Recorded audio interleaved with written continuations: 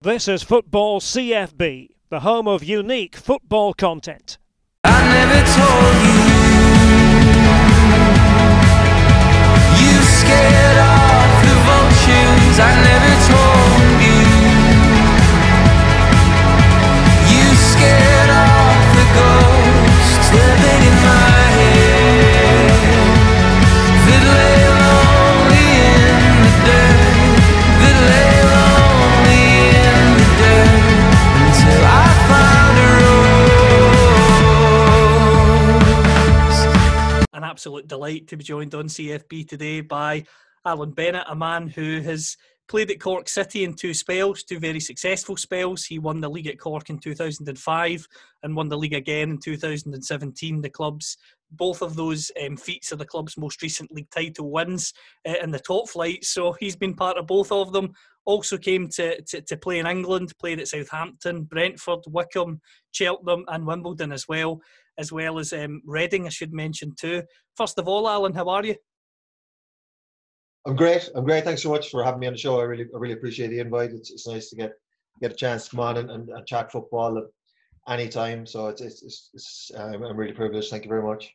It's a pleasure, and I should have mentioned in my intro there, Ireland as well, two caps for the senior side, and as I say, we'll come to that as the interview goes on, and I look forward to your insight in terms of international football as well. In terms of yourself, I mentioned the fact that two spells at Cork, two very successful spells. Your first spell was your first real professional club from 2000 to 2006. What was it like for you when you joined Cork for the first time, and what was it like breaking into a first team? Well, I was I was a Cork City fan growing up, so I would have gone to games and been regular at live football growing up. You know, when it was kind of special to see football in front of you. I know we're in a situation now where it's mad, you can't go see live games, but back then it was kind of, football hadn't really become international and football wasn't everywhere yet, so it was kind of great to be able to see live football in front of you.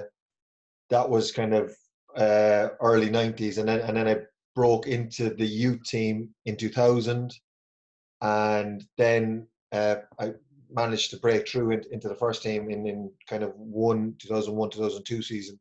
We had a split season. We used to run the same format as the UK back then, but I think kind of 2005, maybe 2004-ish, they changed to summer football, so it became an annual season. So everything became within the 1 year, you know.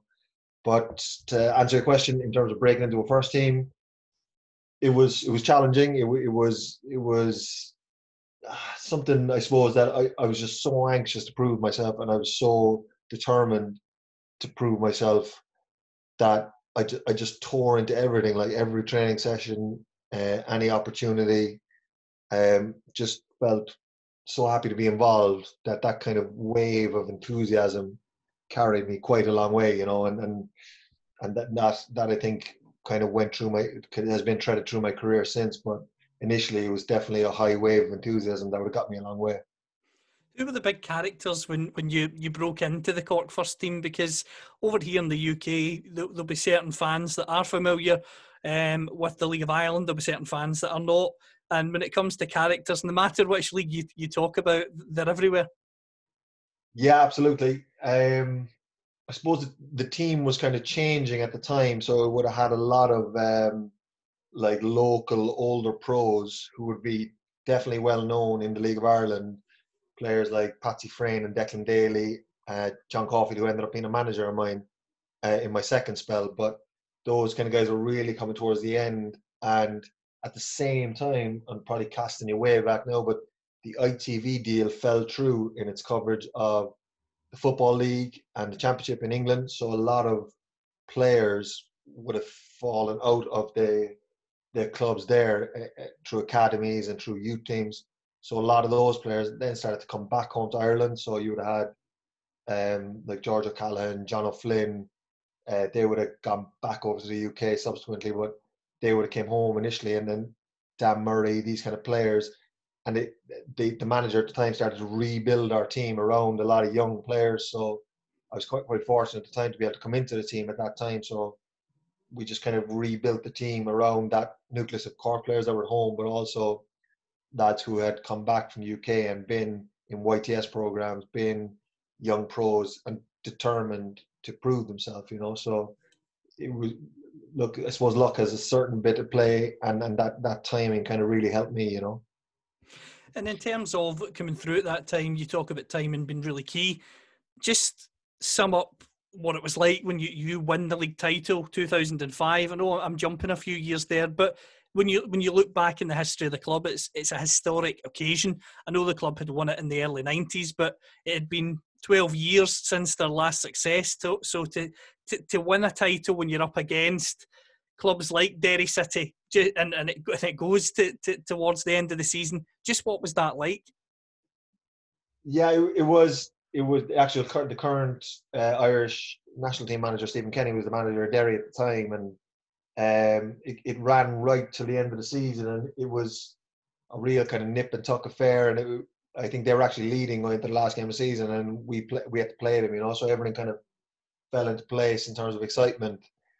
It was, for me, like, see, that's the problem. Like, youth is kind of wasted on the young. At the time I thought, this is kind of just normal, because once I broke into the team in 2000 and 2003, we came third, and then we came second, and then we were kind of building towards this. Like, so the whole team was building, and we were playing in Europe. Once you finish third and second, you qualify for Europe, and then it just felt like it was kind of normal, like a wave of excitement and a wave of enthusiasm. And that last game, it fell really well for us, and we were at home, and we had to win. That played into our hands psychologically.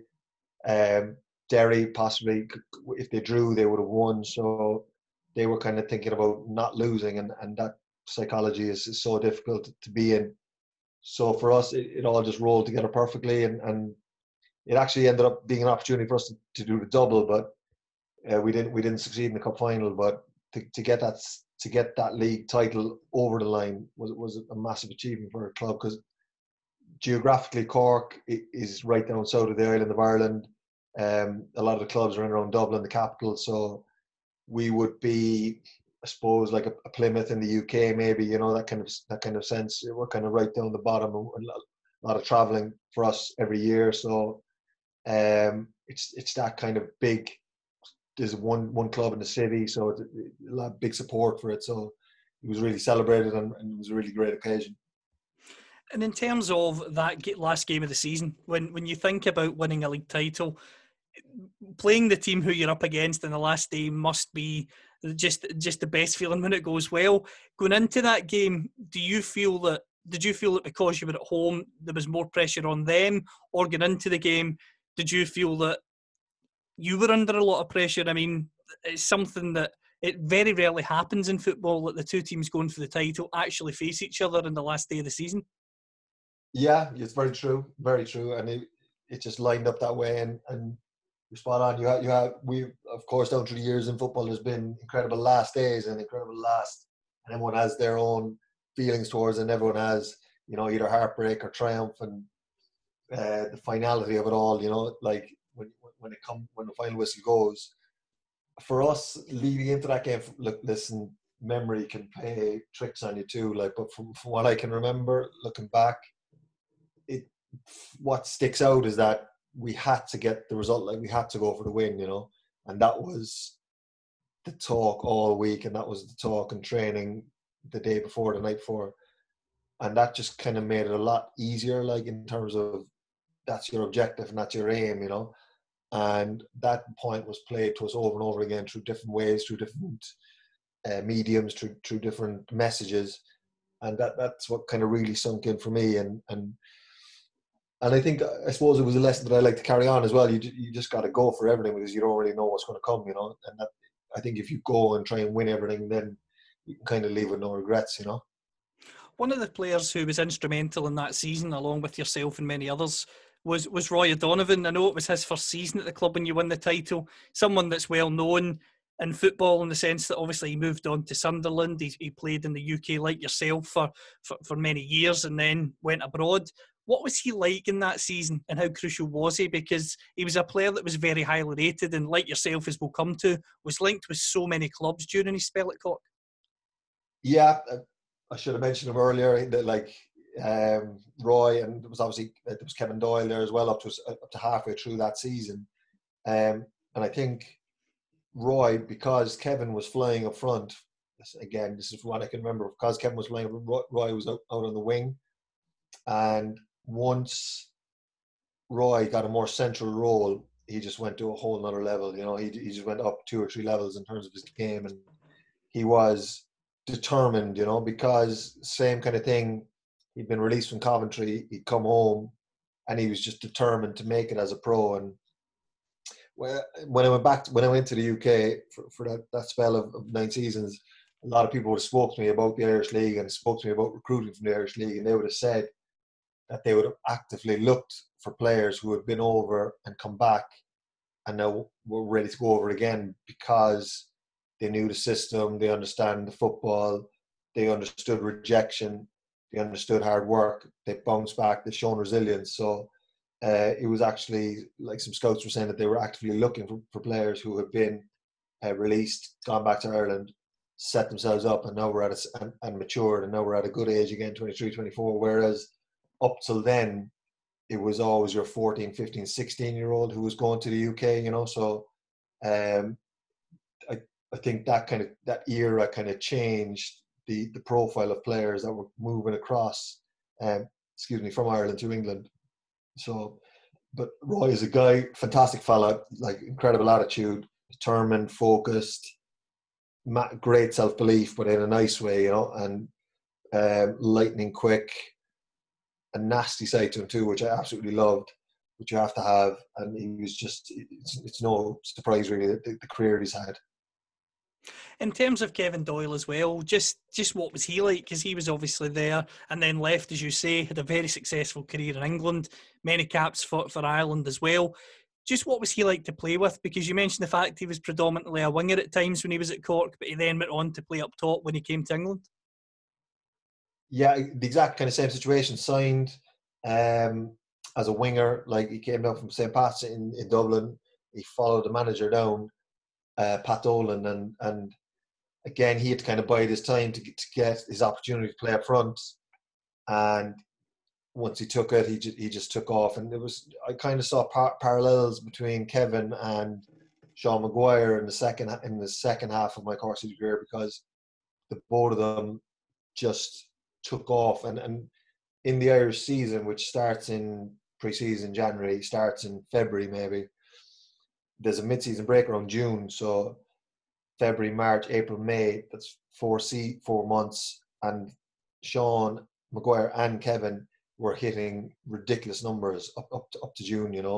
I think Kev was maybe on 14, 15, Shawnee was 18, 19, 20, so they then just rolled into a pre-season in the UK. So they would have left in June, mid-June maybe, and gone straight into a pre-season in July, signed for a team, straight into a pre-season in July, and just catapulted off from then. So I always felt like the timing of them moving, and especially for goal scorers, so you would always have seen them scoring in the pre-season early games, 1 or 2 goals, 2 or 3 goals here and there, and that just rolls into the season then, So again, a great guy, like a really professional guy, great with his head. He scored a lot of his goals from headers, and he was clinical of that. Really intelligent player, used his body really well, and just a really fantastic person off the pitch as well. And I'd have a lot of time for Kevin. And at the same time, actually, Shane Long left our team as well, but he would have only had 1 or 2 appearances. He was kind of in our youth team, and he was starting out, so the two of them kind of left at the same time and went to Reading. But like 2 great guys and 2 fantastic careers. I want to ask you about the manager of that league success, Damien Richardson. What was he like? Because he had 2 spells managing Cork, and when you look at his record, the fact that as a manager with the club, he manages to win the league, and then after you leave, he also manages to win the cup as well. And you mentioned the fact that also in the season that you win the league, you're runners-up in the cup. So what was he like to work with, and why do you think he clicked with Cork in that second spell? I think he knew the club. I think he knew how it worked. I think he knew the personalities of the club. So I think he was able to come in and keep the whole thing moving along, The previous manager to him was a guy named Pat Dolan. So my first spell with Cork, there was Liam Murphy, who was a local manager, who took me into the first team. Pat Dolan then took over from him, who would have recruited a lot of the players and had strong links with the UK. So he would have recruited a lot of the team, and he drove the club in terms of standards, in terms of professionalism, and put in a lot of framework, a lot of structures in place to set up for the success that was coming. That which Damien just handled then majestically, because he's that kind of character, that kind of person where he can just come in, kind of take the pressure off the players, keep everything moving along, and just, I suppose, the two of them, between Liam, Pat, and Damien, cultivated that success and created that momentum. And unfortunately, Damien then wasn't able to sustain that around the club, and eventually, like, the club went into harder times as it went on, but immediately he was able to bring success because of his personality and because of the way he was just able to take pressure off the players and, you know, deal with the players on a one-to-one man management style. One of the things that really defines football is our derby matches. In terms of Cork, what are the big derby matches, and also what's the passion like within the League of Ireland? Because people sometimes look at football in Ireland, even football in Scotland, and they sort of look down on it because it doesn't have anywhere near the money of the English Premier League. But although it doesn't have that money, I always feel that what it lacks in cash, it makes up for from passion in the stands. Yeah, absolutely. Characters, like, I suppose geographically, because Scotland and Ireland are so close to the UK, and there's like so many levels within the UK as well in terms of football, you know, like, so there'll inevitably be comparisons across the board, you know. But for Ireland, and then on this island, we're split again between the league in the north of Ireland, which is the Irish League, and the league in the Republic, which is the League of Ireland, you know. So again, it's split again. So, because I get that question a lot. I get that question a lot when I was across the UK. What's the football like? What's the football like there? And it's difficult to kind of try to explain to people. But like, for Irish teams and for teams in the League of Ireland, like, Europe was the huge golden goose. You know, that, like, coming up on Thursday now, our league champions are playing AC Milan, you know, in a European tie. So that's tomorrow. So those kind of games are the equivalent of lower leagues in England and lower leagues in Scotland pulling the real big clubs in the cup, you know. So, like, those kind of games. And in terms of support, it's like Ireland is, and like Scotland, sport mad, football mad. We have our national games here as well, which add into it as well. And the League of Ireland is a survivor. You know, it's probably down the pecking order in terms of what people go to week in, week out. But it's been around. I think there was a recent celebration there. I think it was a centenary in the last few years. So it's been around for, you know, generations, and it will be around for generations. And it's something that's loved. It's something that's sometimes been seen as having a rocky relationship with our football association, and it's something that will always be ingrained in our society, and it's something that shouldn't be overlooked either. And I love it, obviously, because I'm involved in it and I spent the majority of my life in it. And you can go, and I know when people come over from the UK to games, they absolutely love it, because you're walking down the street towards the game, you're walking along beside a player. You know, you live in a local estate, and a local player could be your neighbour, you know. So he goes out to work, you go to work, it's the same thing. He comes back, you know, you chat to him about the game to weekend. You know, you both might get a bus to the game or whatever. There's no airs and graces about our league, and it's very warts and all in some sense, but it's a very still league of the people, you know.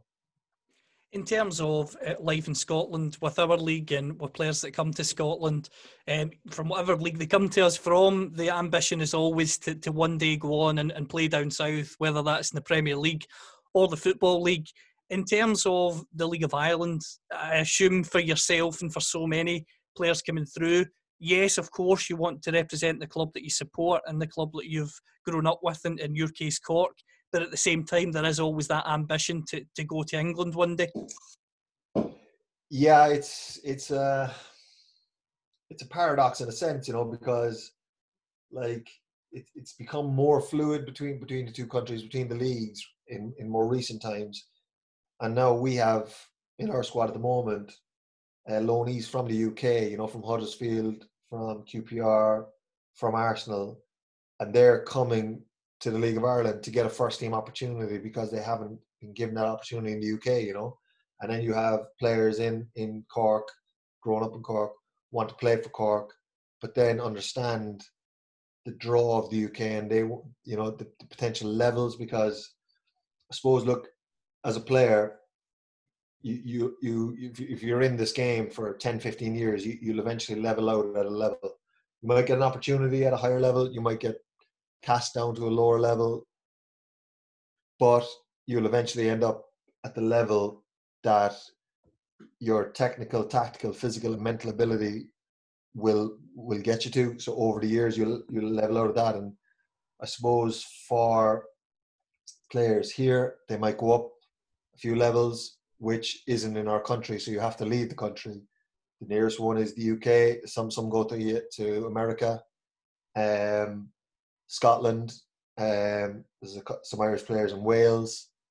So we don't historically travel to the continent too much. So those kind of leagues haven't really been familiar, are not really familiar with Irish players, but definitely in the UK, and they just go up the levels, I suppose, and then come down the levels maybe, and then find their level in between, and maybe eventually end up back at a level in the League of Ireland, So, but I suppose, like, to answer your question, it is, I suppose, a draw, but also, like I said, there's players from the UK now coming here, so it's definitely more fluid in terms of people moving back and forward, and that's become more fluid as the years gone by. 100% loans, season-long signings, 2-year signings, going over for a loan to the UK, signing in the UK for 2-3 years, coming back to Ireland, coming back to the UK, which I only think is good. It's only a positive thing.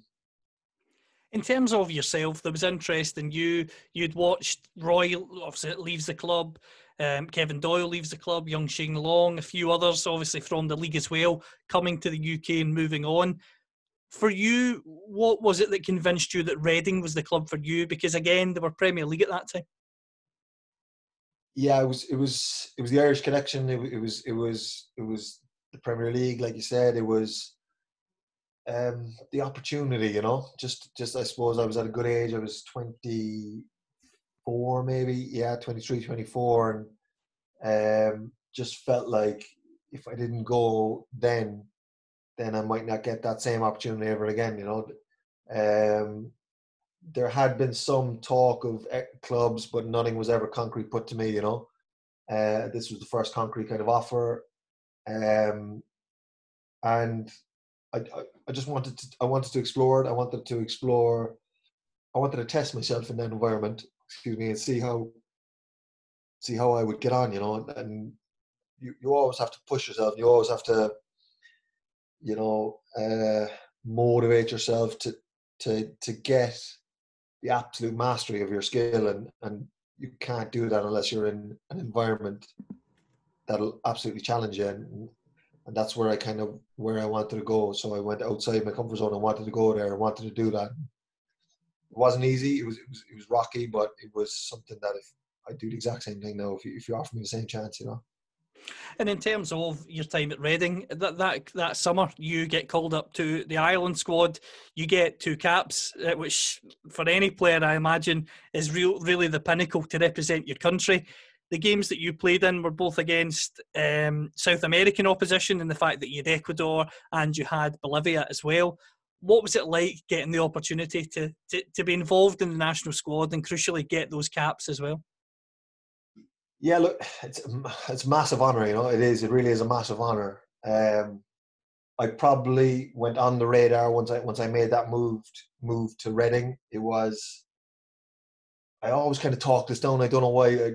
People have asked me about my caps, and I always feel like the need to kind of talk it down, because It was a tour. It was in America. There was 2 games. One was in Boston, one was in New York against South American opposition, like you said. A lot of players are kind of pulled out of the squad, so that gave me an opportunity to go in. There were 2 friendly games, but it was something that was wonderful, absolutely wonderful. I would have loved, I suppose, the competitor in me and person who's competing in me really would have loved a competitive game, a competitive situation. But it was my opportunity to put myself up in front of the manager and show him what I could do if, there was injuries or if down the line he needed replacements in. And you know what? It actually gave me the opportunity when I went back to Reading to be able to go to Southampton, because that put me on the radar in the UK, because my performances were actually all right, because I hadn't actually played a game in the UK because I had just been playing reserve games. So it kind of helped in that sense in terms of my profile. But I would have loved if they were competitive games. But absolutely, look, the opportunity and the trip and those 2 games were magic, I want to ask you about the experienced man of that squad, Kevin Kilbane. What was he like to train with and play alongside? He was fantastic, really was. A really good guy, really great pro. I was kind of in awe of him when I met him, and he was. You could just tell how much he loved being in that environment, and you could tell how much he loved representing his country. And when you're young and you see that from an older pro, and I always felt like I was an enthusiastic type of player. I trained enthusiastically. I, went and attacked the work with enthusiasm. And then to see him, who was my senior, the exact same thing, but, probably multiplied by 5 or 6 times. And it just highlighted to me, I suppose, that this is international football, and this is the level, and this is, my enthusiasm will get me so far, but I've got to start combining that now with good technical quality, good tactical awareness, and stronger and better physical attributes. So it was a bit of a learning curve, but it was great. Who else within that squad really impressed you when you were training with them, and of course playing those 2 games too? Yeah, it was like Kevin Doyle was there. Obviously, I knew him quite well, so he would have been a player that I knew. Stephen Hunt was there as well, so I would have known them from Reading, training day in, day out. There was, like you see, there was a lot of guys who were kind of breaking in around first teams. And Darren Potter at the time was at Liverpool, and he was kind of breaking through, and I really liked his technical quality. He would have gone on to MK Dons and a few other teams. For a lot of guys, it was like a little bit of a shop window, to be able to be seen. Daryl Murphy was there as well at the time. He was kind of just coming through at Sunderland, I think he was. So, like those kind of guys I kind of knew, but to be able to see them up close, like, was great. To be able to see them training and what they were doing. I suppose, look, what it might be known for is a local college recruit came in and joined our squad kind of halfway through. He was a guy called Joe Lapira. He was kind of recruited. He was kind of drafted into the squad, and he had played in the college leagues. And I think it was either Irish grandparents or something. And every year it pops up on Twitter. It's kind of like an anniversary, because I think he got a couple of minutes in the last game, and he's kind of the last amateur, because he was an amateur guy. He was playing in colleges.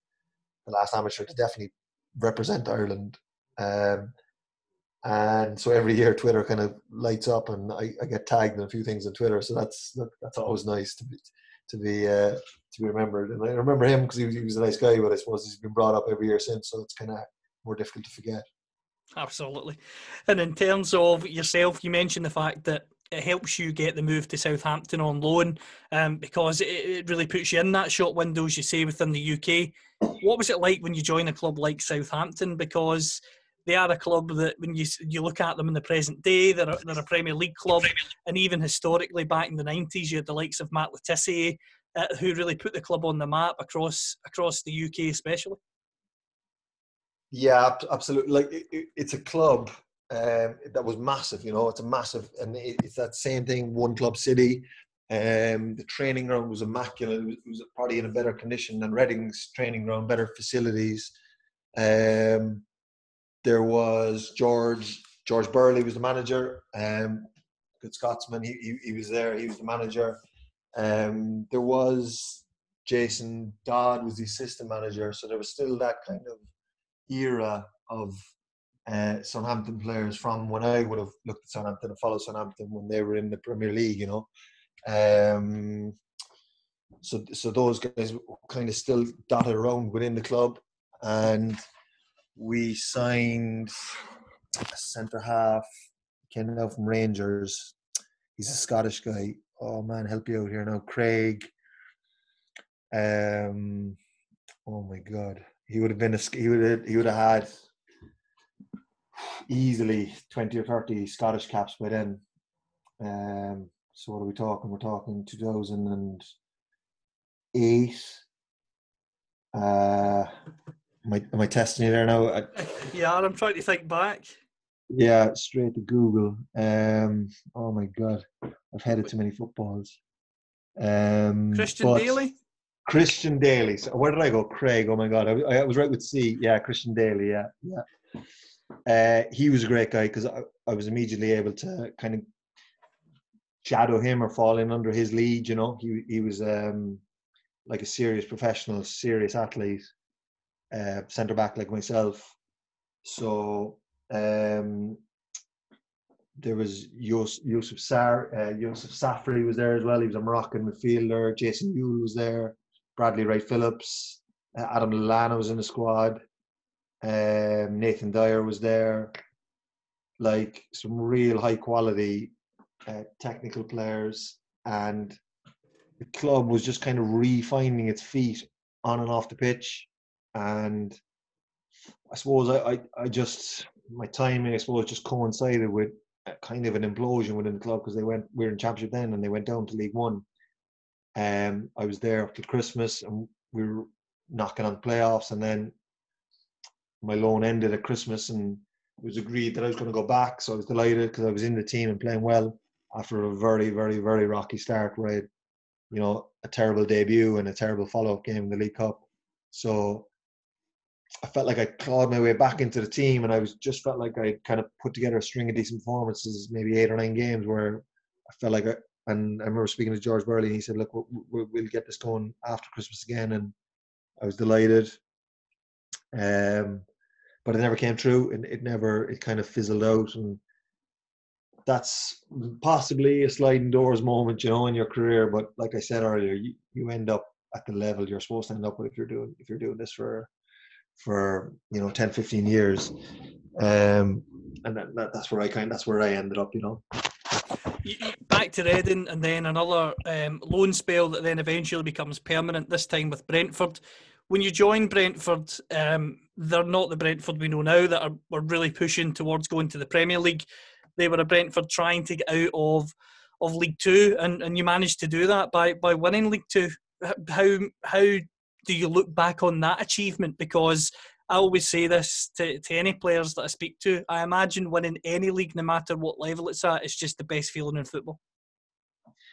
Yeah, you're spot on. And like, again, every so often, I think it was 10 years there recently, which is mind-blowing. But anyway, every so often, every year on Twitter, it flares up, you know, or every year on social media, it kind of flares up. And recently with Griffin Park being, you know, it was the last game there recently, and they kind of had a, you know, great games at the ground. And so we were looking back at 9, it was 9-10 season, or was it 8-9? No, it was 8-9, sorry. And just being able to win the league and win, just and like it was a phenomenal achievement in a sense, because I know Brentford traditionally would have been a higher up club, but they were slipping down to that, and they were in League Two, and they'd been in that league for a couple of seasons, and they wanted out, and they wanted to gather momentum and start momentum. And Matthew Benham had just bought the club the first season I was there. He's the current owner, and it just felt like something was starting, within the club. They were starting to set seeds, and they were starting to make plans, and they were starting to move the club in the right direction. The assistant manager Kevin O'Connor was playing at the time, and it was just a good environment. And you look back so fondly, like when you've shared something like that with a group of lads, and you just have nothing but fond memories as the years go by. Was League Two a very physical league, and also how would you compare it to the League of Ireland in terms of playing style? Yeah, it suited me. League Two, League One suited me. It suited me as a style of centre half. It would have been something that I would have been used to from Ireland. Like, I suppose League of Ireland is so, like, there's 10 teams in the league, but the teams is so spread. The top team now, Shamrock Rovers, they would be a League One team. Dundalk, League One team. But then as you move down the league, right down to the bottom, which we're in amongst at the moment, but Finn Harps are there as well, and they're a team that train, at night, so that some of those guys would have jobs which would be similar to conference teams, perhaps. I'm not saying they're conference standard, but a setup. Do you understand what I'm saying? So, yeah, that kind of thing. Like, so it's really spread out over the 10 teams, but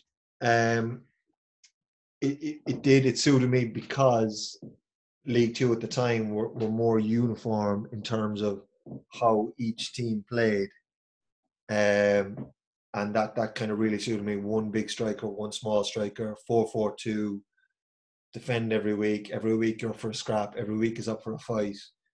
The odd team like Crewe then would come to town who played football, and you just have to, you'd have to find a way around them, but they would have been known. You would have seen that coming for weeks off, whereas everyone else was kind of in amongst the same. So yeah, at that time, the age I was, how angry I was, I suppose, at the Southampton thing not really working, to be able to fall into Brentford and be able to fall into that team really suited me, And in terms of the success of promotion, it's you won the league that season with Brentford, but you end up joining Wycombe and a couple of years later, and you do it all over again. But this time, it's not a League One; it's automatic promotion. And just sum up what that feeling's like, because again, albeit yes, you haven't won the league, but you've still earned the promotion outright. Yeah, and look, I suppose if I'm looking back at my career now, that how it finished with Brentford will always kind of be a bit of a regret, because it was, it's a real kind of, again, sliding doors moment. If I could look back, I'd probably change one or two things, but that's football, and that's football in the UK, and it's so quickly turned over, and it's so quickly change. There's a lot of, just particularly in the lower leagues, it's very common. And I suppose in one way I'm proud that we achieved something great together, and I would have loved to have been able to give that club more time, more of my career. When I went to Wycombe, then again, similar group, really good guys. Gareth Ainsworth was playing right wing, who's the current manager. Matt Bloomfield was playing midfield, who's still playing midfield for Wycombe, and Gary Waddock was the manager. And I kind of stumbled in there a little bit as a slight hangover from how I left Brentford, and the season was successful. Absolutely, and to be able to get promoted out of the league again was very successful. And Wycombe at the time were kind of yo-yoing between League One, League Two, League One, League Two. So to be able to go back up to League One for them was a great achievement, and they're really happy. And I never kind of felt like I gave that club like the full representation of myself, because it just I was still slightly, I suppose, hungover from Brentford, which is the only way I can kind of describe it. But it was still a successful time, and still a great time. for the whole club and the whole team. So that I still am proud of. But again, I suppose I would have loved to give him that more time then, but it's just that's the way it goes there, you know. You had many appearances following your success with Wycombe in terms of promotion, with both Cheltenham Town and AFC Wimbledon. You also play in the FA Cup run as well when you were at Cheltenham. How do you reflect on those two clubs? Because you were playing very regularly at both before you then returned to Cork in 2015.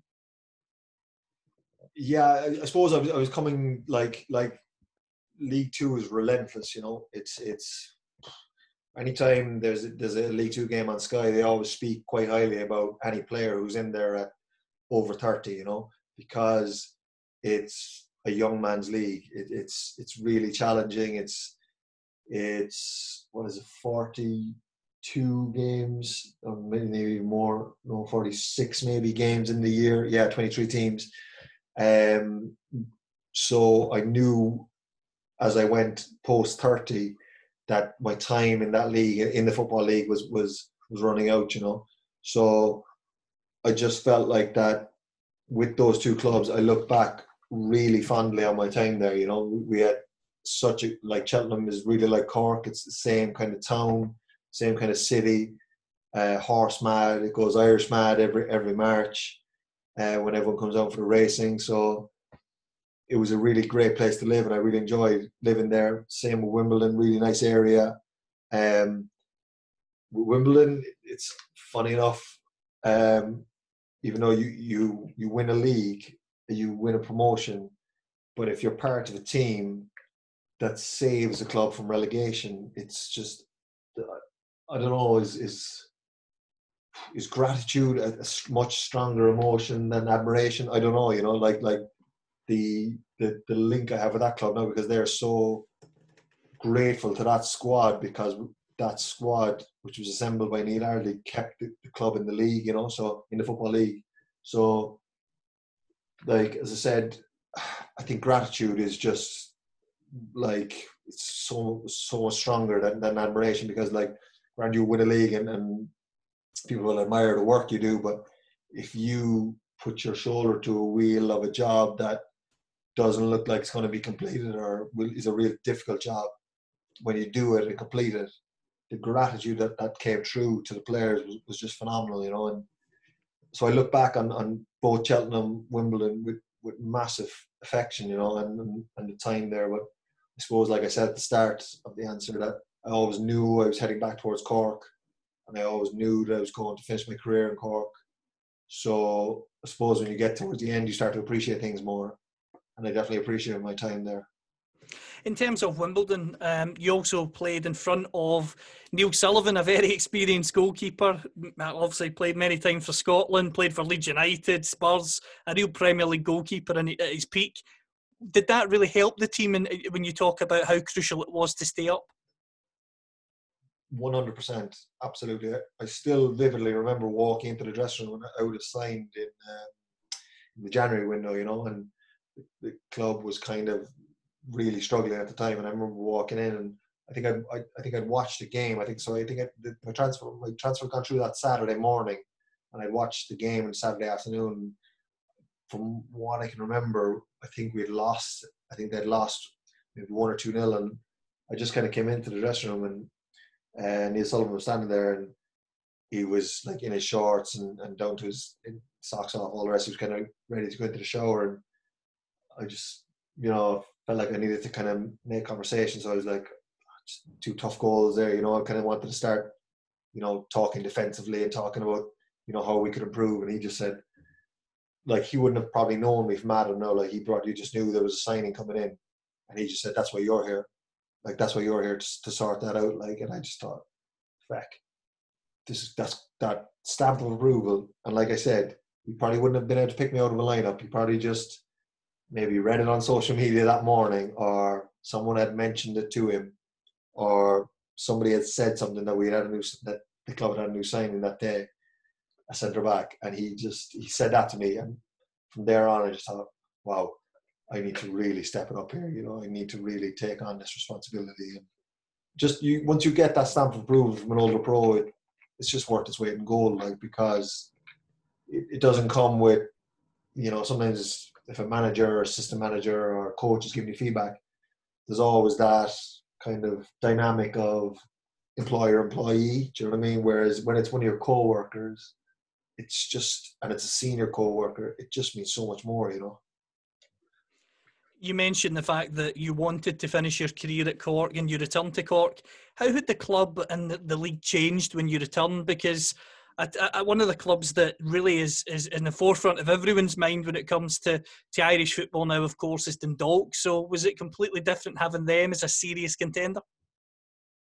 Yeah, it like, absolutely, you know? It was like when I went away, they weren't even on the radar of League of Ireland football, you know? They were a first division team, and it was, everything had kind of been turned upside down, because the team who was on everyone's radar, which would have been Shelburne at the time, my first stint in Cork, were now a first division team, and the team in the first division now were the champions that everyone was kind of looking at, and it was a bit surreal, and it was my first time going up there when we went up there, and I suppose the big thing for me was the manager of Cork, which was John Caulfield, which is a guy, as I said, when I was starting out, was still playing, and I kind of knew that he would have the club thinking a certain way, talking a certain way, looking a certain way.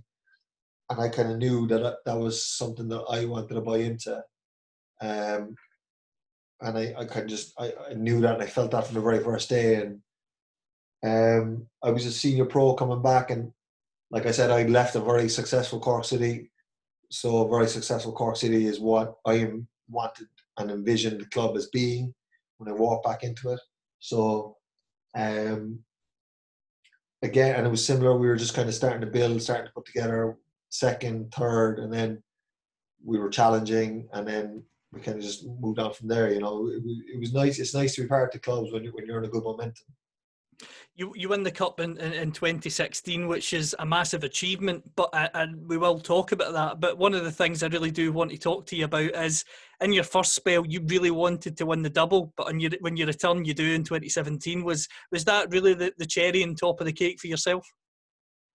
Yeah, absolutely. Like I only got 2 attempts at a double, you know, and first time we failed, and the second time, oh man, the anxiety coming up to me when it leading up to that cup final, because you don't want to have that, you know, you don't want to be the guy that loses 2 doubles, or you get 2 attempts at it. So, and it was also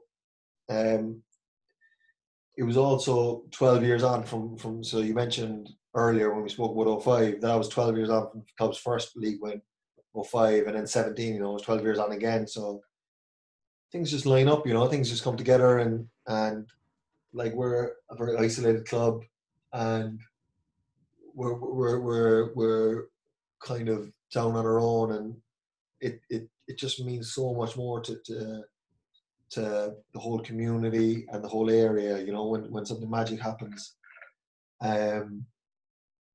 But yeah, absolutely, to answer your question, yeah, you're spot on there. And in terms of the 2 cup successes, I mean, Dundalk, as we both agree on, really came to the forefront of everyone's mind, and have done in the last sort of 5-10 years in Irish football. Beating them in both finals, is that something that gives you great pleasure when you consider the financial backing they've got? And crucially as well, what was more nerve-wracking, the 1-0 victory or the victory on penalties? Oh, man.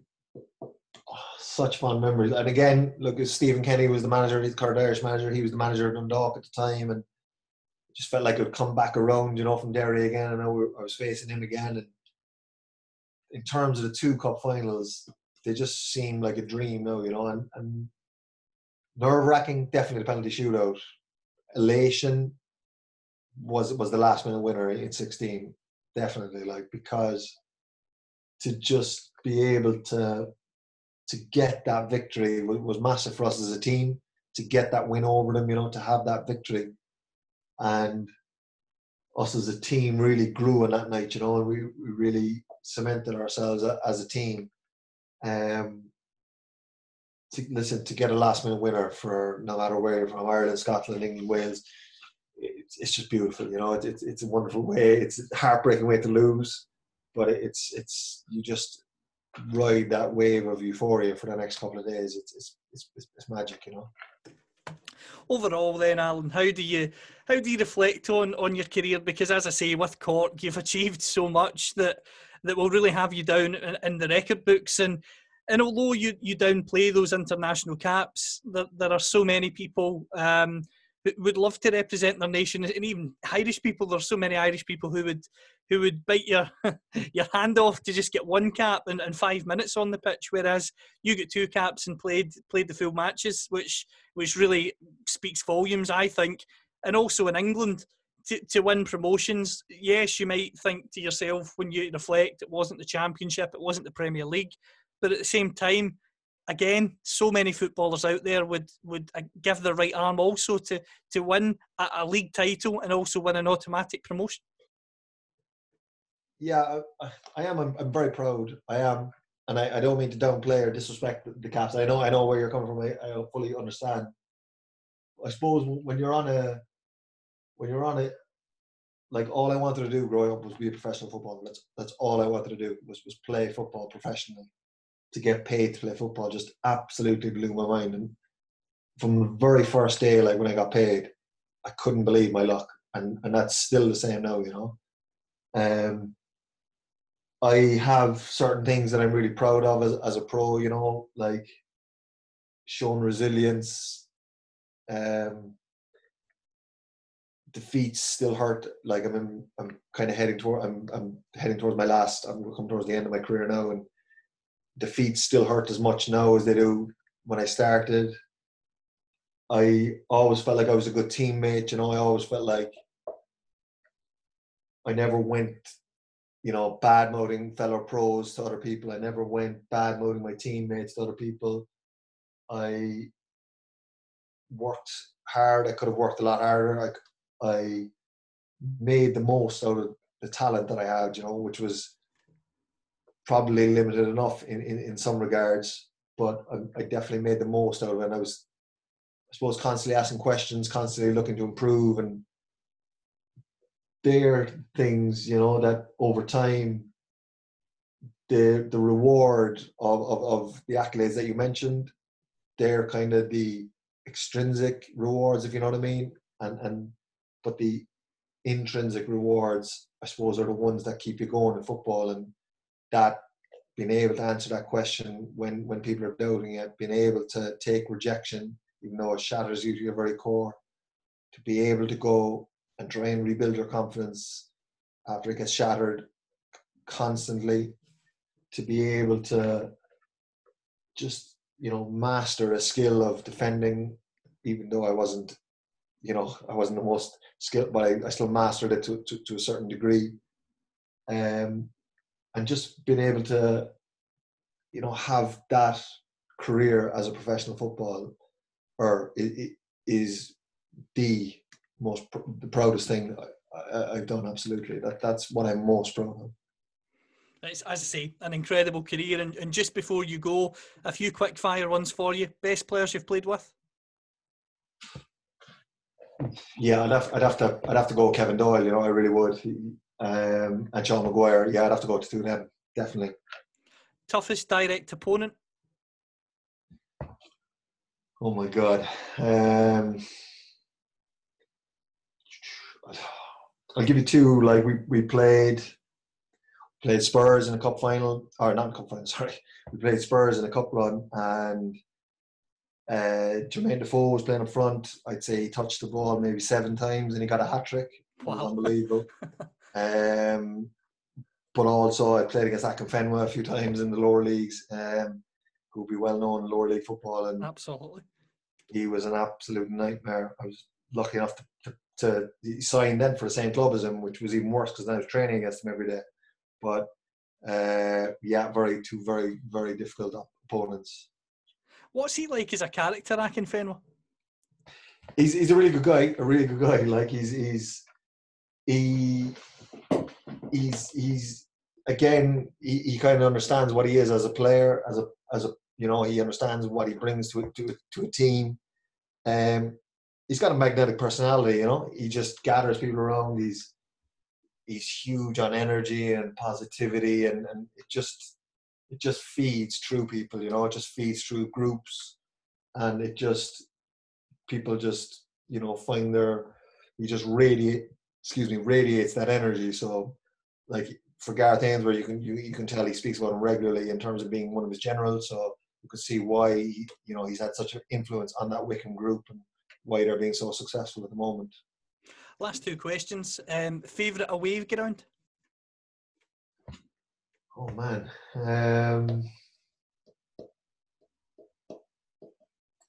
good question. Good question. I would have. Man, see, I always loved Cheltenham, but I suppose I played there, so does that make it an away ground? Probably not. I suppose we went to. You can do that if you wish. On a technicality, I suppose. Yeah, I'll go with Cheltenham. Yeah, because I just love the town. You know, I love driving through town. You drive through town, you get to the ground. It's so small, so tidy, and a real pretty town. You know. The last question I've got for you to wrap it up, and I think it's the only way to wrap this interview up. I mentioned 2 spells at Cork, all you've achieved at the club. The last question, very simple one for you. What does Cork City mean to you? Oh man, we could do a whole other podcast on that, I think. Look, it's home, it's family, you know, it's just my club, you know. Really, I can't put it more simple than that.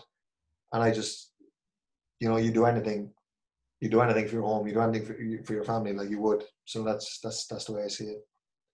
Brilliant. It's been an absolute pleasure, Alan, and I wish you every success for the future. And I know you've mentioned the fact that you've had a great career. You're still playing, but you're coming towards the end. I wish you every success with the football and also in your new career outside football as well when that comes. Thanks, Callum. You're an absolute gent, Brian. It was great to talk to you. I really appreciate it. So we'll dive down to the ocean and we'll make our home in a deep sea cave, and our shells will all be open. They'll be filled with song, they'll be filled with song. We'll dive down to the ocean and we'll make our home in a deep sea cave, and our shells will